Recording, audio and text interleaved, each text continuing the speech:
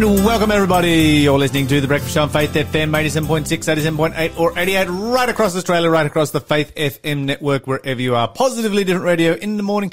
You're with the Double L team, Lyle and Lawson. How are you this morning? Oh, dude, I am just stoked. Just stoked on life. Yeah, dude. Like, yes. Well, last night we had another get together for our Revelation of Hope series. It was really fantastic and powerful. We talked about the ancient sanctuary, and then we ate amazing food and hung out, and I was just basking in the social time and friendship. And like the extrovert that I am, I was like, just sorely needing it and experienced it and was really happy. That's amazing. That is absolutely amazing. And of course, you'll be back again this weekend. Getting together again on Friday night and then Saturday morning with Cale DeWall at the Warners Bay Adventist Church. So it's gonna be so good. Like, it's been so good so far. And you know what's so crazy too? Like, I think a lot of events that I've been to in the past has been like everyone kind of, listens to the presentation. They might eat the light refreshments that come afterwards, and then they just go home. Whereas like, I have to lock up the church. I'm like kicking people out. I'm like, get out. Like, people from the community, people from the church, like no matter who they are, like everyone just wants to stay and socialize because it's been such a drought. We're so deprived. And I'm like, guys, it's like 9 o'clock. I need to lock the church and go home and go to sleep. I have faith in him tomorrow. And so, yeah, I'm like, it's when you start switching the lights off one at a time, that's the traditional way of kicking people out of a church at the end of a program. Yeah, that's right. What are you going for? This Saturday, this Sabbath, I'm going to be preaching at Singleton Seventh-day Adventist Church. Epic. Super looking forward to hanging out with those guys and being able to preach a sermon live rather than sitting in front of a Zoom screen is going to be absolutely phenomenal. You're listening to the Breakfast Show podcast on Faith FM. Positively different. All right, let's hear about some positively different news. What have you got for us there, Lawson? Okay, so check this out. There's this guy. His name's Dr. Joseph Tobias, walking around in Ghana, observing animals and whatnot. And then him and his research partner, as they're walking, they see this massive bird fly overhead, like huge. And they're like, oh man, that must be an eagle or something. But then this bird, it lands on a branch in front of them, and what they actually saw for the first time in over 150 years was the Shelley's eagle owl, the biggest owl in existence. You're kidding me. That they haven't seen in 150 years. It's the biggest owl that exists and no one's seen it. That's right. That's right. What kind of an owl is this? So since the 1870s, no one has seen this owl, nor captured a picture. No researcher has made a claim of seeing this owl. Like, no one, This is the coolest story ever. But it landed on a branch for like 10 seconds. They had their cameras there with them, luckily. Swung the camera around, went just snap.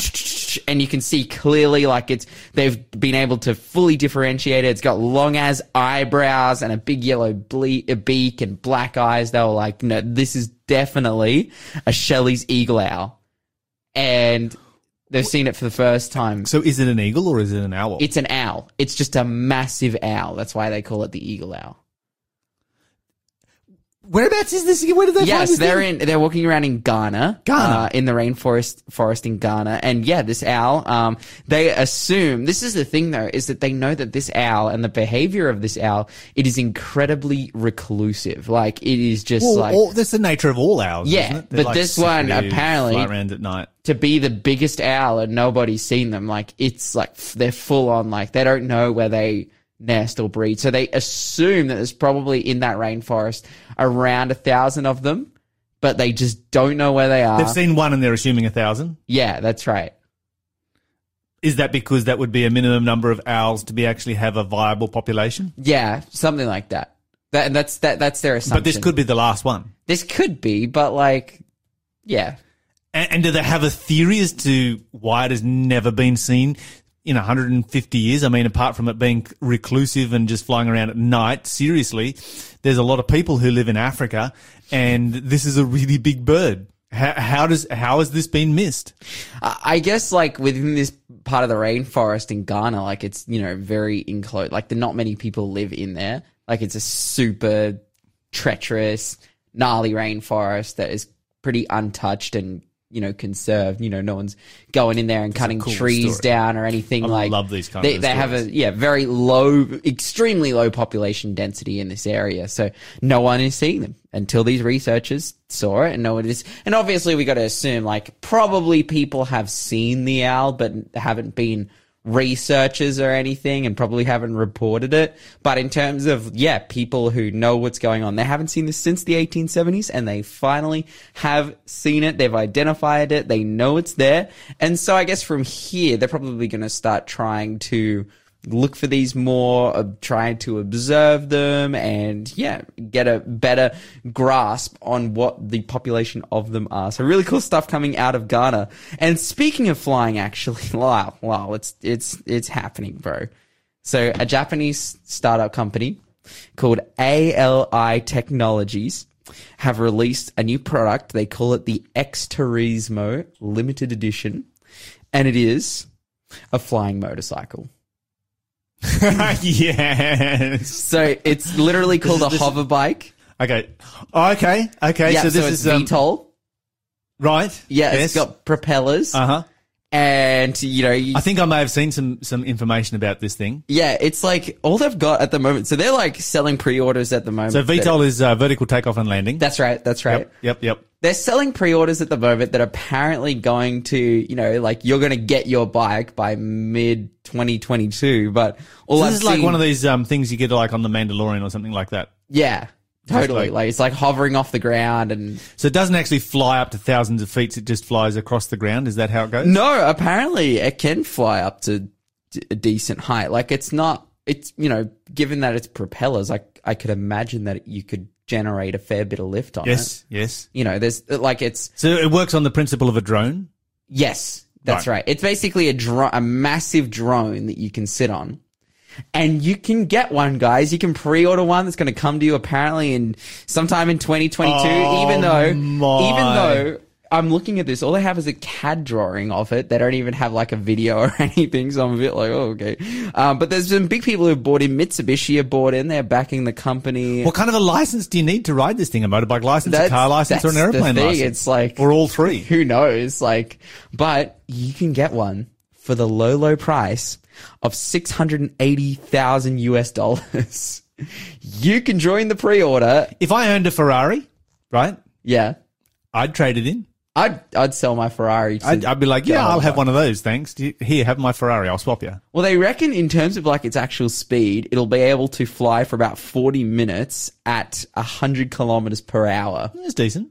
So, like, obviously, if this I could fly it to work, charge it up while I'm here, and then fly it back home and then again. fly it home. Oh, yes. Dude, that would be the most epic. Like, how are the yes. cops going to pull you over, dude? Yeah. Well, you can only go 100 kilometers an hour. Yeah, so. that's right. But and I'm thinking like they send out a jet to shoot you down, like, because then you have a jet flying around and then you can't respond because it's just a hover bike. It's not an actual aircraft with a radio in it. It fascinates me how that reality follows art. Yeah, totally. Art comes up with it, and then we create it. And then we create something, and art copies that, and it just creates this cycle that goes round and round and round. And so what you see in the movies is something that in the future we actually do really see. The only thing I'm thinking with this as I'm looking at it is like, what just stops someone from flying into a building or a house or, Yeah, well, you have the same. Really, if you've got a car, there are people who do those kind of things with cars and so forth as well. Yeah. Will it be used for nefarious purposes? Everything gets used for if nefarious I owned purposes. one, then yeah, probably. Might be racing around down my backyard on my. I mean, there's going to have to be $600,000 some kind of regulation bike. to deal with these things, else they'll bump into each other. But I guess they'll have anti-bumping into each other. I think for the biggest thing they're going to find, at least in Australia and I imagine around the world, is classing this as a vehicle. Like in Australia, Segways are illegal because they can't class them for some reason. You're listening to the Breakfast Show podcast on Faith FM. Positively different. Lawson, I got a gift for you right Uh-huh. here. Here it comes. You ready for it? Uh-huh. There it is. There's a gift for you. Go. Didn't Mom send you get that? it. Yeah. Well, how did you know? She sent it to you already? No, oh, well, yes, but like even if she hadn't, I would have known who it is. It's a book that says "I love my air fryer." Yeah. So this is definitely something for Lawson right But here. you own one too. Oh, and we love it too. It's Yeah, just the isn't best. it great? Like, yeah, It's but healthier. for some context, healthier. Mon's like super anti. She's like, yeah, I'm anti-appliance, but then owns like a toaster and a microwave, and I'm like, shut Well, she up. does live in a bus, Yeah, that's right. so you can't have too many appliances in a bus. But I'm like, dude, I would swap out a toaster for an air fryer all day. And of course, for those Or a of you who microwave. don't know, Mon used to be Lawson. Yeah, no. I don't like the implications of what you just said, but Mon used to be on the show here back in the day. Anyway, we probably should move on to more serious news. that's right. Okay, so in 2020, Abigail Shrier released a book. It was called Irreversible Damage, The Transgender Craze Seducing Our Daughters. This was put out by Regenery Publishing, and the book basically endorses the concept, the contentious concept of rapid onset gender dysphoria, which is not recognized as a medical diagnosis by any major professional institution, but it is recognized by pretty much every school that there is out there. And she reveals research that there's been a sudden severe spike in transgender identification amongst teenagers assigned female at birth. So during the 2010s, she attributed this social contagion among high anxiety, depressive, mostly white girls who in previous decades fell prey to anorexia, bulimia, or multiple personality disorder. And so recently I listened to a speech that she made on YouTube. It was very, very informative and very, very confronting. I would encourage our listeners to, look up Abigail Shrier and to look at the material that she's put out, because there is just some really, really well put together information that she has available. But in that speech, she spoke about, and of course, this research is old now. So the book came out in 2020. You know, your most recent research that you'd have for a book like that is 2019, 2018, etc. But she stated that there were some schools in the United States where 70% of the girls in the classroom, in the high school classroom, identified as something other than what they were born as. And that to me, I went, okay, so she said that, and she said some schools, and I'm thinking, okay, there might be one or two schools in the United States that might have this level of the craze that is actually taking place. So last night, Shell and I had the privilege of, so this is, I'd share an anecdotal story this morning. I had the privilege of spending some time with just some fantastic people. We got to hang out, have a meal together. It was amazing. We do this thing in our church called Awkward October, where you get to spend time with people in the church that you kind of didn't know that well before. And but what was interesting was that, you know, the guy that was there was sharing that his daughter was in school, and in his daughter's classroom, his daughter was only one of three that identified with what they were born with. One of three in the entire class. Yeah, wow. Those stats are off the charts. They're all transgender. They're this, they're that, the other. They're anything but what they were, you know, born as. And what was interesting about that was that it was, you know, they're seen as kind of being the odd ones out now, and they're kind of sidelined because they're like, well, you're not something fancy like we are, and you're not brave like we are, and have, you know, come out with it. And then I'm like, what year in school is this? Because I'm sort of thinking year 10, 11, 12. This is year 6. Yeah. This is year 6. This is the age at which kids should be playing with Legos. And the thing that is consuming them is their gender identity. Yeah. This is a seriously messed up world.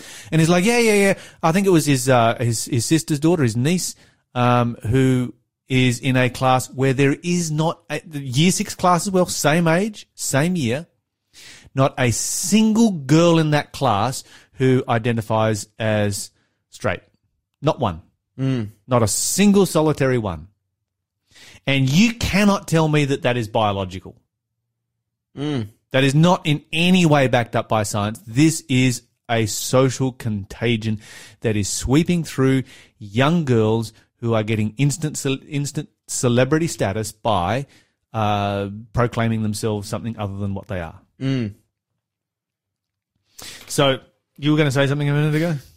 Oh, I was just going to say, I'd imagine too, like, you know, it'd be a pretty big step, like, you know, for the social contagion's sake to, you know, take the step and be like, oh, I'm a guy, you know, and then like go on to puberty blockers and all that stuff. Like, I feel like that, even though that's on the increase as well, but I've personally seen a lot of people kind of subscribe to the mentality, and probably what's going on here, I'd assume, of, yeah, just like gender being fluid, and it's like, oh, you know, I'm not, you know, she, her, I'm they, them, you know, I'm not identifying because I don't know if I feel that way. Because it's trendy. Yeah, totally. That's all it is. Like, it's just trendy. It's just a fashion. And like, and if you, yeah, I guess like because there are definitely people who feel this way, and like the ultimate evidence that shows me that there are people who struggle with gender dysphoria is because there's people that are willing to go through like gender reassignment surgery. Like, if you're willing to take that step, then you're definitely struggling with that, and we really feel for those people. But at the same time, when you're a child, like a literal child, a year 6 kid. That's what I'm talking like about. Like a year 6 Absolutely. child, Thank where you for bringing that balance. it is a 50-50 within the classroom of even hitting puberty yet. Yeah. It's just, can only be explained as a social contagion. A social contagion, yeah. That's right. Absolutely. And we need to recognize this, and our educational institutions need to recognize this, and our medical institutions need to recognize this, because universally these children are being given puberty blockers without questions being asked. All you just have to say is, well, I identify as this, and bang, you got puberty blockers. Yeah. And that is going to have a lifelong effect. And this is why you're getting 90% of them that are, you know, we're now seeing that 90% are regretting it. Oh, it's a, you know, when the Bible said that the world would become messed up, like seriously morally broken just before Jesus came back, it was hard to imagine just how far that would go. Anyway, the whole concept of being gender fluid is being challenged by the anti-conversion therapy laws, which now ban you from praying for somebody who is supposedly gender fluid. And we're seeing those laws being fought over in the UK right now. Opposition coming from the Christian Institute in the UK. And of course, it removes freedoms from people who are gender fluid. They can only be one kind of thing, and you can only pray for one kind of affirmation for them. You're listening to the Breakfast Show podcast on Faith FM. Positively different. Let's head over to our interview of the day. Joining us on the phone right now is Scott Devlin from Creation Ministries International. Scott, welcome to the show. Hi, Lyle. Thanks for having me on. Good to be with you again. We enjoy your presentations every month when you come on, or at least someone from CMI does, but you've been with us the last couple of times, which has been great. Now, this morning, I understand we're going to talk about a passage of Scripture, a prophecy, in fact.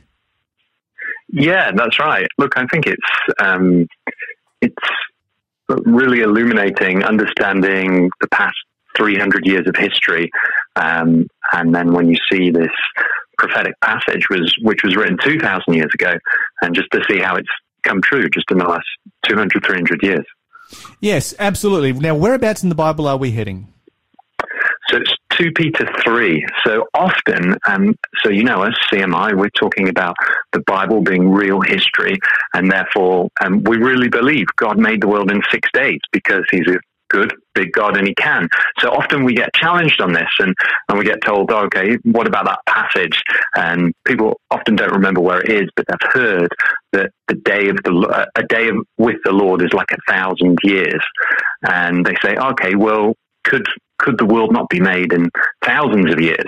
And what they're trying to do is mesh the Bible with evolutionary theory. But actually, 1,000 years per day is nowhere near long enough to allow for the changes needed in evolution. In fact, even the 4 billion year age of the universe is not enough to allow for the type of mutations that's needed for evolution to pass from one kind of animal to another. But anyway, it still gets pointed out that this is a passage. Yes, it doesn't really solve any problems. It actually makes it a lot harder because you are then caught in a position where you're denying the Bible account, but you're also denying the evolutionary account, and so you're not backed up by either the Bible or modern scientific thought, and you've created a God who creates by death rather than a God of life. So you've got all kinds of difficulties when you go down that particular path. Yeah, definitely. And what's really interesting is the passage that they're referring to is in 2 Peter 3:8. And it says, "But do not forget this one thing, dear friends. With the Lord, a day is like 1,000 years, and 1,000 years like a day." But of course, when you look at the context of this, you can just read the verse afterwards. It says, "The Lord is not slow in keeping his promise, as some understand slowness. Instead, he is patient with you, not wanting anyone to perish, but everyone to come to repentance."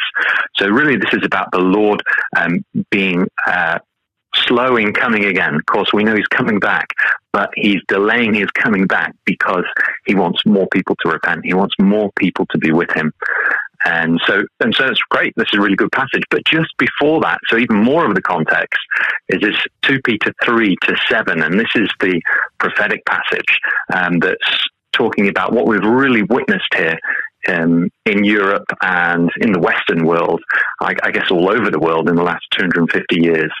And I'd like to go through that with you. So shall I read it out? Yes, please. Absolutely. So 2 Peter 3:3, it says, "Above all, you must understand that in the last days," so it's concerning things about the last days. It says, "Above all, you must understand in the last days, scoffers will come, scoffing and following their own desires. They will say, 'Where is the coming he promised?' Ever since our ancestors died, everything goes on as it has since the beginning of creation." There's a few more verses to read there, but I just want to pause there.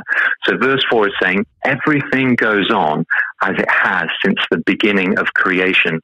And this is actually what we talk about as the theory of uniformitarianism. What it's saying is that things are just going on as the same as we see them now.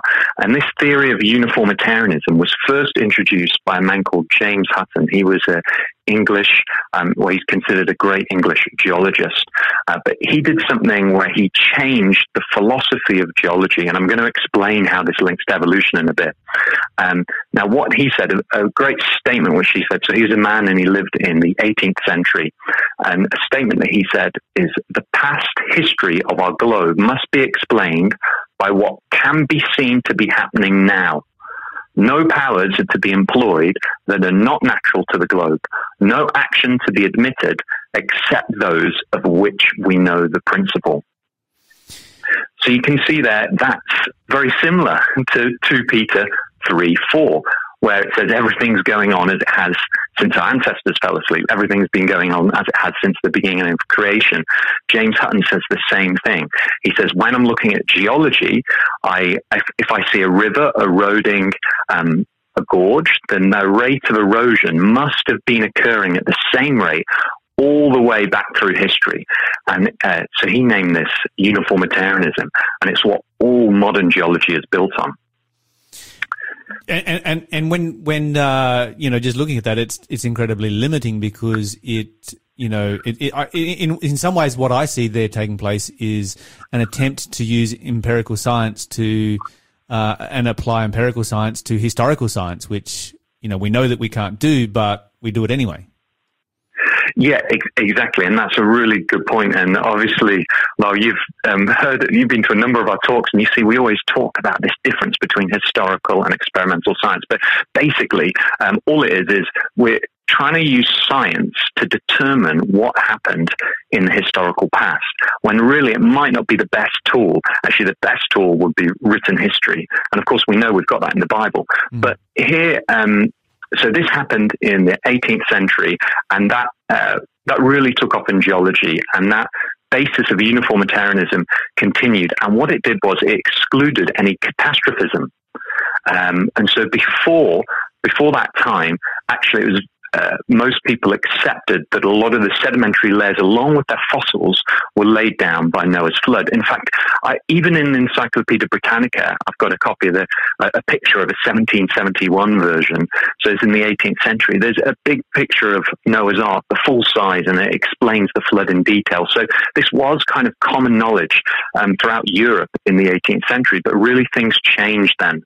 And I'll just go on and read the next verse. And this is what it says. Verse 5 says, "But they deliberately forget that long ago, by God's word, the heavens came into being, and the earth was formed out of water and by water." And so we remember at the beginning of Genesis, the earth's a water world to start with, and then the land appears out of the water. And then verse 6 says this, "By these waters also the world of that time was deluged and destroyed." It's so fascinating. What's that it's fascinating. To? You know, it just you read that passage right there and you just listen to the language. The world was formed by water, and we look at our world today, and all landforms that we see are formed by the action of water. Yeah. So that's really interesting as well. And then that next verse, it's saying, "By these waters also the world of that time was deluged and destroyed." What's that referring to? That's the flood. Yeah, exactly. And so the flood is the very thing that is not allowed by the theory of uniformitarianism, that is not allowed by the theory that everything's been going on the same as it has since our ancestors fell asleep, as it says earlier in the passage. So by eliminating the flood through the theory of uniformitarianism, modern geology has put in millions and billions of years, because they need the same rates that are going on today as always have been. But really, before that time, before the 18th century, we had catastrophism was allowed in geology. Now, the reason this is so important is because James Hutton influenced a man called Charles Lyell, and he came he actually was born after James Hutton died, but he read James Hutton's work and he popularized the theory of uniformitarianism. And he was very keen to, what he said in private letters, free the science from Moses. So his motives were very clear. And what he did was he popularized this idea in geology. And it was his book that Charles Darwin took on the Beagle, the ship which he sailed around the world on, and then he went to the Galapagos Islands. It's famous for him looking at the birds' beaks and him coming up with a theory of evolution. But he was fully influenced by Charles Lyell's book, which talked about James Hutton's geology, which talked about the uniformitarianism, which is prophesied here in 2 Peter 3 would happen. People would forget the flood and think things were going on the same since the beginning of time. And it was this very book that Charles Darwin read. And the reason evolution has any kind of footing is it needs its footing in long ages, because we don't see the type of changes in animals that lead to great changes from one kind of animal to another kind of animal. So we have to rely, when I say we, evolutionists have to rely on deep time. And deep time comes from geology originally. So I guess what I'm saying is this prophecy 2,000 years ago says that this theory of uniformitarianism is going to come about, and that's going to be the thing that people deny Jesus is coming by.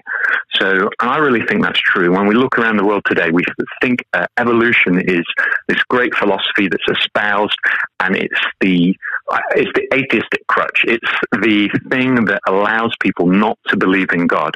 And they also say, where is his coming? He's been, which is really because they're not seeing the flood. If they were to see the flood and they were to see the history of the world through the flood, then they could understand that actually Jesus is coming back again. And it's amazing, the other passages, which you probably know, Lyle, that he's going to come and it's going to be like the flood. They didn't know the rains were coming, but it came suddenly.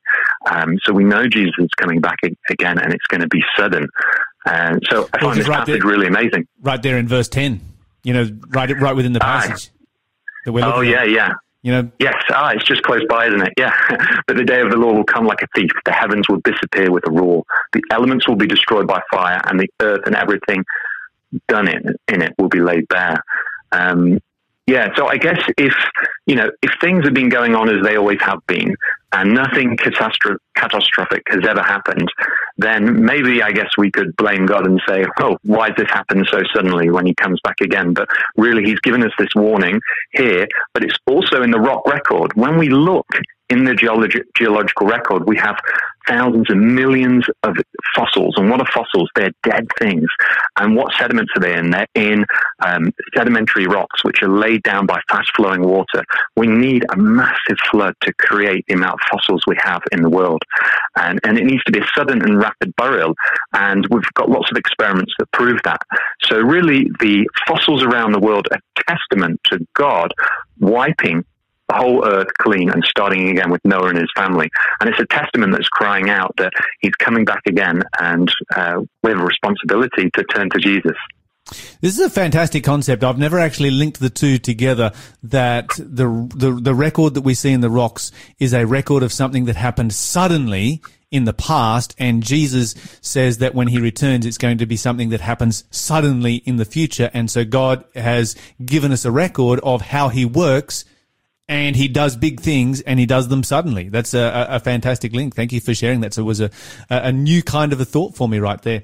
The other thing that sort of jumped out to me is that, if we didn't have the concept of uniformitarianism, if we didn't have the rise of secularism, which scoffs at the Bible, so to speak, as the Bible says here, and if we didn't have people denying the flood, if we didn't have those three things, then this prophecy would not be being fulfilled right now, and we would conclude, well, we're not living in the last days. Jesus is not coming soon, because this prophecy is not being fulfilled. But when we do see it being fulfilled, then we do have all of this evidence. It's almost, it's almost as if, when somebody comes to me as a Christian and tries to promote the theory of evolution, that as a Christian, I can turn around and say, thank you for confirming the Bible and what the Bible teaches. Thank you for confirming it for me. Yeah, isn't that amazing? And so, although it's bad news for the unbeliever, but it is news that gives them a chance to repent, and it is news that gives them a chance for us to share the gospel with them now. But it's also, it's good, it's comforting for us knowing that, wow, we're seeing a Bible prophecy fulfilled in our day, just in the last 200, 300 years. Because really, Charles Darwin, in the 1850s, 1859, was his Origin of Species book, which introduced the theory of evolution. So we're only talking 150 years ago, 200 years ago, that this prophecy has really been fulfilled. And it's interesting how you were talking about then about people coming to you and saying, okay, why don't you include the theory of evolution in Christianity? Because this was something that Charles Lyell, so he was the second man I mentioned. He was actually a lawyer that wrote this book, and he had this real drive, and I was the one I mentioned of. He wanted to free geology of Moses. So it's very clear what he was trying to do. He wanted to get the flood out of the picture. And in one of his private letters, and I've just got this 2-sentence passage here, he says, this is dated 14th of June, 1830. He said, P.S. I conceived the idea 5 or 6 years ago that if ever the Mosaic geology could be sat down without giving offense, it would be a historical sketch, and you must abstract mine in order to have as little to say as possible yourself. Let them feel it and point the morale. Now, that last sentence is a bit confusing, but the first sentence is, you need to get the context to really understand it. But you can see from the first sentence, he's saying that if we could if the Mosaic geology, i.e., so Moses was the man that wrote the first 5 books of the Bible, so he's the one that wrote about the flood. So if we could, the Mosaic geology could be set down without giving offense. And so in these letters, you can read some of his private letters, and his strategy was to introduce it to the clergymen, introduce this theory to the church without giving offense. Now, he had some contemporaries that were saying, oh, the Bible's all wrong because look at this geology and uniformitarianism, but he had a different approach, and it was to introduce it into the church in a nice way, to introduce it without giving offense.